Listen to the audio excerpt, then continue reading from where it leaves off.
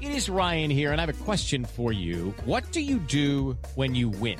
Like, are you a fist pumper, a woo-hooer, a hand clapper, a high fiver? I kind of like the high five, but if you want to hone in on those winning moves, check out Chumba Casino. At ChumbaCasino.com, choose from hundreds of social casino-style games for your chance to redeem serious cash prizes. There are new game releases weekly, plus free daily bonuses. So don't wait. Start having the most fun ever at ChumbaCasino.com. No purchase necessary. VGW Group. Void where prohibited by law. See terms and conditions. 18+.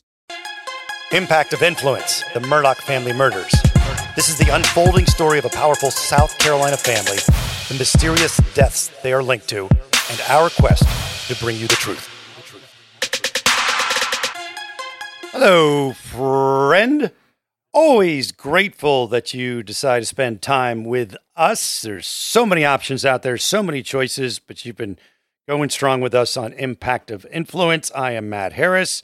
Seton Tucker, where can they find out more? You can find us on our Facebook page, which is Impact of Influence. And we go right into Russell Lafitte, the banker buddy of Alec Murdaugh.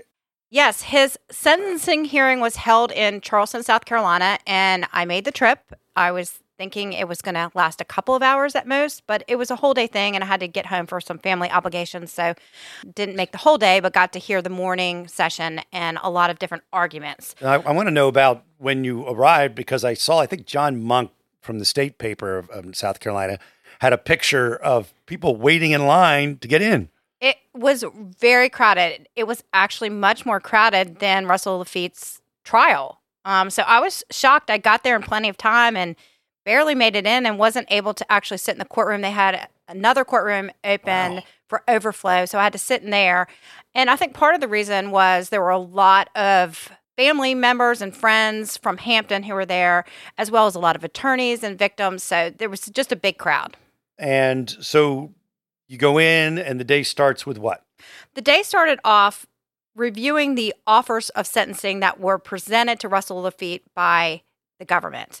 And the government had two offers that they presented. One was 72 months or 6 years if Lafitte admitted full responsibility and gave up any attempt to argue ineffective assistance of counsel, or 87 months, a little over 7 years, without taking full responsibility. And I believe that full restitution was required in both of these offers, but they had some acoustic difficulties, so it was kind of hard to hear at times. Let's bring in our legal analyst. He's a former prosecutor and a former defense attorney. He is John Snyder. Hi, John. Hello. How are you guys? We're great. Before we get into the questions about the sentencing deals, I don't know if you've been to federal sentencing before. Is this a weird amount of time that it took? Is it usually this long? It is not usually this long, but it sounds like there were some issues that were being raised by defense counsel that probably should have been dealt with before the young man went into court. Do you want to handle those now, or like specifics about that? No, I mean, I just think that typically you go in, everything's kind of buttoned up. You know, it's just a straightforward process. And here it looked like, the defense was trying to raise issues and kind of have questions asked that I would have argued untimely. And it seemed like the judge wasn't that interested in hearing their take on that either. Well, before we get to Judge Gergel's reaction to these objections, let me ask you this first, John. Was it surprising to you that Russell Lafitte did not take any of these sentencing deals? My impression was the ultimate sentence that he received was not too far off from what some of the prior plea offers had been. And so my guess would be that there was a out-of-court agreement between the parties that without Lafitte admitting responsibility, he would go to trial, but that he would pay full restitution. And so I think that's why when we learned what the other prior offers had been that he turned down, they were slightly better, but not distinctively different than what he ultimately got sentenced for. Sometimes in federal cases, and we're going to see that, we're going to learn a lot about federal court here with the former president in the next 6 months. sometimes you get hammered if you roll the dice and go to trial. So you might get a deal to be like, plead guilty to 10 years or let the judge sentence you. And so sometimes that can be, what would have been a 10-year offer turns into a 70-year offer. Do they always read the offers that were on the table? Is that, I didn't know that was part of the thing. I think that is probably being done now to show that he's not getting favoritism, that there's nothing unusual about this case, and to help the public understand how they reached this conclusion. Okay, they don't normally do that then, or it's not the normal thing. It's not the normal thing to let the world know that, hey, dummy turned down 5 years and the judge just sentenced him to 100. Let's get back into these objections that the defense was making. Judge Gergel has a very expressive face, and you could see the frustration on his face while some of these objections were being made.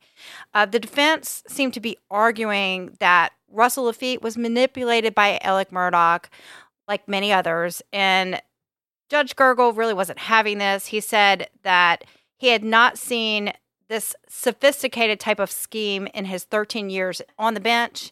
He said that this was an extraordinarily complex scheme. And Emily Limehouse from the prosecution actually said this would not have happened without Mr. Murdaugh, but could not have happened without Russell Laffitte. So a few questions for you, John. Russell Laffitte was convicted last November on 6 counts of financial crimes, and we are just now at the sentencing phase. Why did it take so long? So that's actually very typical in federal nonviolent cases for there to be a gap of time between a conviction and a sentencing hearing. Once you're convicted, there's a whole department of the Federal Bureau of Prisons where they basically do a deep dive on your life, and they make sentencing recommendations. And so that takes time. Also, it's a white collar case, and so it may be that they needed time to have space for whatever prison that Laffitte is going to. It may have been a space issue, so they needed, some guys needed to get out, so there was room for Russell wherever he's going. Now, federal crimes, I've read, require a person generally to serve 85% of time. How do they come to this conclusion? Is the formula the same? So it's a formula that's set by federal statute, and so there's a grid, and they'll say, okay, if you get sentenced to 10 years, there's a whole matrix that's applied to that 10 years that, depending on your behavior, your kind of prior life history, what you do while you're in prison, it will determine whether you get an early release. An early release doesn't mean you're free. It means you might be moved to a halfway house, or you might be moved to a home confinement. It can look a lot of different ways depending on each individual defendant. And I think the judge did recommend, I think it was 5 years of some sort of restriction after he was released. I don't know whether that's home confinement. I don't think it's home confinement. I can't remember exactly what the details were. Supervised probation, where he is still required to check in. He's required to not break the law. It's a whole set of things where, you don't just disappear from the government's radar. Will Russell Laffitte get any sort of credit for the time he served under home confinement? You do not get any credit towards your final sentence during your pre-trial home confinement. Okay, so the federal government had recommended 9 to 11.5 years based on the crime, and he received a 7-year sentence. And I guess the defense was seeking about 3 to 5 years. Seems like some sort of compromise. Do you think the 7-year sentence was high or low? I think it's appropriate for the nonviolent basis, the lack of prior criminal history, and the ability for him to pay full restitution. So I actually find it to be right in line, and probably a little heavier than he thought it would be, but appropriate. And Seton, you saw Alec's brother, John Marvin, at the courthouse. As I was leaving, I did see John Marvin, entering the courthouse. I read something about that, and people were wondering why he was there, but he was friends with Lafitte forever. I mean, that had to be really difficult for him to go because his brother was involved in this shenanigans, or not Yes. shenanigans, it's not the right word. Worse than shenanigans. Worse than shenanigans. These crimes, his brother was involved in these crimes with Russell Lafitte. I think it takes some guts, I guess would be the word. Bravery. I don't know. Bravery is kind of too strong of a word, but to show your face around there because you know everybody's going to be talking about you and why is he there? What's he doing? Good old boy, blah, blah, blah.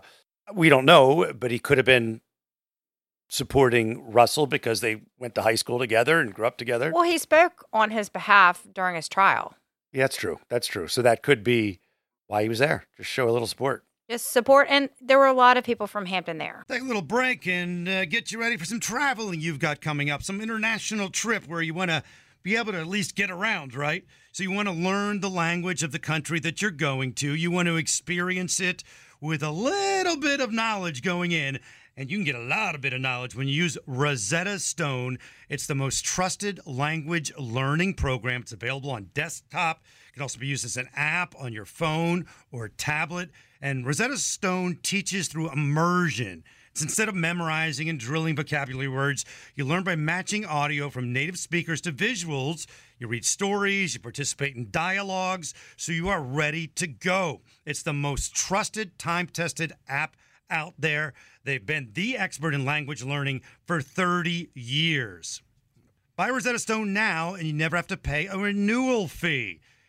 Don't put off learning that language. There's no better time than right now to get started. For a very limited time, Impact of Influence listeners can get Rosetta Stone's lifetime membership for 40% off. That's 40% off unlimited access to 25 language courses for the rest of your life. Redeem your 40% off at rosettastone.com/today. Let's talk about one of our sponsors. It is Factor. You can eat stress-free this spring with Factor's delicious, ready-to-eat meals. Every fresh meal is never frozen and it is chef-crafted, dietitian-approved, including popular options like Calorie Smart, Keto, Protein Plus, and they are ready in just 2 minutes. What did you have chili the other day? Delicious. And if you want gourmet meals, you can try meals that feature premium ingredients like filet mignon, shrimp, truffle butter, broccolini, asparagus. So head to factormeals.com/impact50 and use code IMPACT50 to get 50% off your first box plus 20% off your next box. That code's IMPACT50 at factormeals.com/impact50 to get 50% off your first box and 20% off your next box while your subscription is active. Impact50 at factormeals.com/impact50 to get 50% off your first box and 20% off your next box while your subscription is active. Ohio, ready for some quick mental health facts? Let's go. Nearly 2 million Ohioans live with a mental health condition. In the U.S., more than 50% of people will be diagnosed with a mental illness in their lifetime. Depression is a leading cause of disability worldwide. So why are some of us still stigmatizing people living with a mental health condition when we know all of this? Let's listen to the facts and beat the stigma. Ohio, challenge what you know about mental health at beatthestigma.org. After lunch, there was character witnesses. Yes, we heard from his wife, his daughter. Is his daughter an adult daughter or a child daughter? Adult. Okay. Daughter. I don't know exactly how old she is. I would say, estimate. I saw her at the trial, I would say probably early 20s. Okay. A friend, a fellow banker, as well as Russell himself. And Russell apologized for making these loans and neglecting details that led for this money being stolen. And he talked about failures on his part, but he did not make a full admission. John, why, and did you think this impacted his sentencing in any way? He's asserted in open court that his conviction was wrong because he didn't commit the crimes that he was convicted of. And so to be in court, in open court, while your case is under appeal, to say, no, I in fact am guilty and please forgive me, negates the legal argument of the appeal. And so I think, a good lawyer will tell his client, don't do that. Like you can't take full responsibility while your case is under appeal. Sure. So I think I would not, as a follower of the case, and as people that are looking at this, I wouldn't say he's not taking responsibility. It's that it's not the right time for him to take responsibility under the legal process that he's engaged in. And a full responsibility. I mean, because he's taking some. He apologized that maybe he wasn't as diligent as he should have been, but he didn't say, I did these crimes. I'm truly sorry. I think his whole pitch is, I wasn't the mastermind. Murdaugh just tricked me. I think that's basically his pitch, right? Oh, yeah. Absolutely. Yeah. And he can't be like, I'm so sorry for all the things I've done.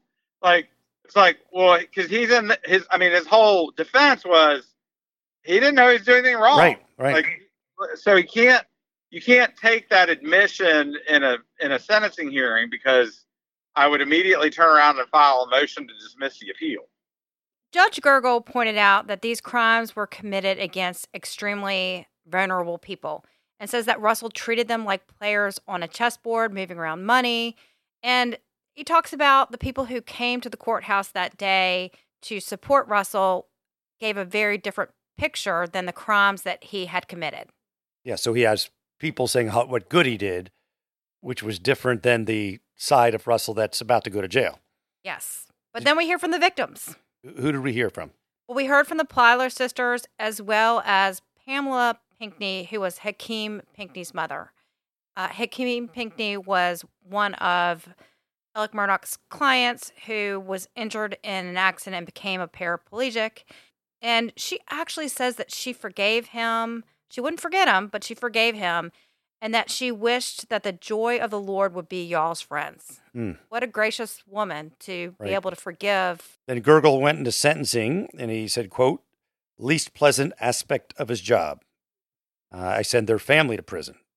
Yeah. Which is right. I mean, he's going to be there, and that really messes with the whole family dynamic, and justifiably so, since he was found guilty. Yeah, I mean, it was sad. You heard from these family members and community members who described Russell as being a great father and husband and community member.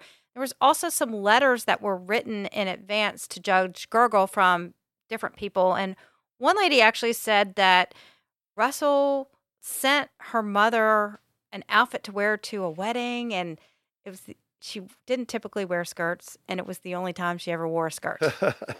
And another thing is, some of these letters that were sent to Judge Gergel were completely redacted. You couldn't see who sent them and what was sent. Yeah. Maybe by the choice of the person who sent it, because they don't want to be tied in necessarily.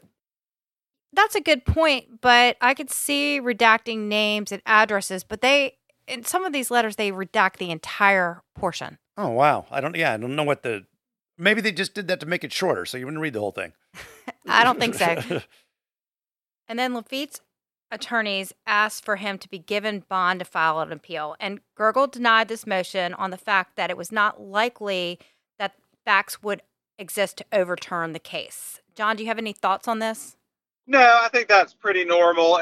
And he's had plenty of time to get his affairs in order and get right with Jesus and get right with his family and all that fun stuff. And Gergel was saying, let's get this party started. Judge Gergel recommended a medium security prison in Jessup, Georgia, and he recommended that the state charges would be run concurrently. Now, I believe Jessup is about a little over 2 hours away from Hampton, where his family resides. And that's not official yet. It has to be determined by the federal prison system and the state, and he still has pending state charges. But that is what Gergel is recommending.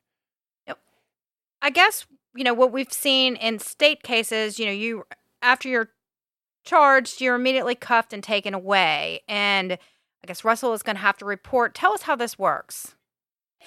Yeah, so he has now been sentenced. It's medium security. So the judge, the pre-sentencing people that work for the Department of Prisons, the U.S. Marshals Service all say he's not going to run, one. But two, we're going to wait till he has a spot or a bed in Jessup. And so he, if I'm him, I want to go ahead and get into the system so I start serving my 7 years. So it's this weird, like, you're in this weird, like, hold between getting sent off and going. Federal courts try to keep people as close to their family network as possible so that, kids can come visit, parents can come check on their sons and daughters. So that's pretty normal. And,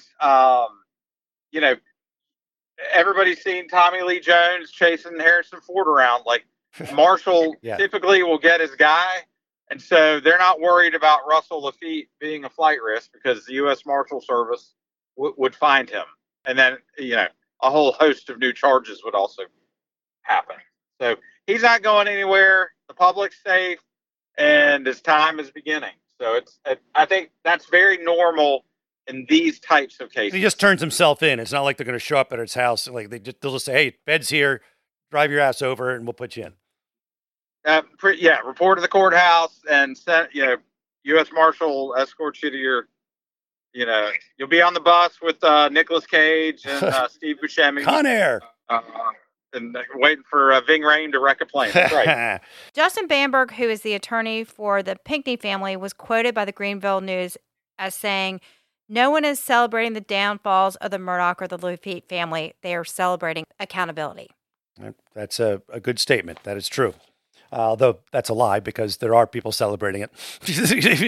he likes, it's the nice thing to say, but who's kidding who? There are people who are happy to see the downfall. It's just the way it works in society. Yeah, it is, but you also have to feel some empathy for family members who may not have had anything to do with any of this nonsense. Sure, and their names are ruined because of the bad apple or apples. Yep. And that's not to take away from anybody who is angry and maybe celebrating because they were really wronged by these people. Some people just like to see the fall of the rich and famous. John Snyder, always a pleasure. Thank you, sir. Thank you for having me, and special thanks to our listeners in Aiken. Oh wow! Apparently, we are well-known podcast personalities in Aiken. So, Chad and Krista, thank you for being good listeners. Horse country. All right, later, Snyder. See you guys.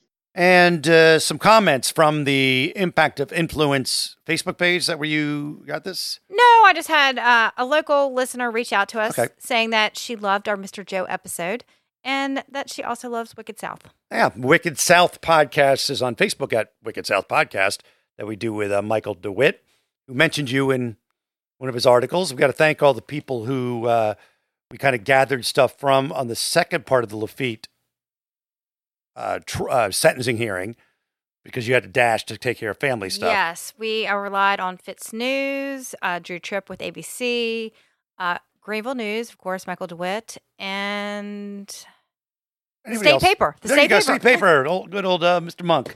All right, my friends, we are always, always grateful. Please rate, review, share the episode, follow us. It means a lot, and we'll talk soon. Lucky Land Casino, asking people, what's the weirdest place you've gotten lucky? Lucky? In line at the deli, I guess? Aha, in my dentist's office. More than once, actually. Do I have to say? Yes, you do. In the car before my kids' PTA meeting. Really? Yes. Excuse me, what's the weirdest place you've gotten lucky? I never win and tell. Well, there you have it. You can get lucky anywhere, playing at LuckyLandSlots.com. Play for free right now. Are you feeling lucky? No purchase necessary. Void where prohibited by law. 18+. Terms and conditions apply. See website for details. True terrors of horror, bizarre happenings, unexplainable events. On our podcast, Disturbed, terror takes center stage. Each episode is a journey into the darkest corners of human existence, delving into bone-chilling tales of kidnappings, serial killers, maniacs, and the very essence of your worst nightmares coming to life on this weekly true horror show. Disturbed is not for the faint of heart. It's an exploration of real, unadulterated horror sourced from everyday people. Each episode is a descent into the macabre, where we narrate stories that will leave you on the edge of your seat and crawling in your skin. We navigate the disturbing narratives that lurk in the shadows, offering a raw and unfiltered listen into the most terrifying aspects of the human experience. Enter at your own risk and let the unsettling tales unfold in the haunting realm of Disturbed. And remember, listeners, stay safe out there.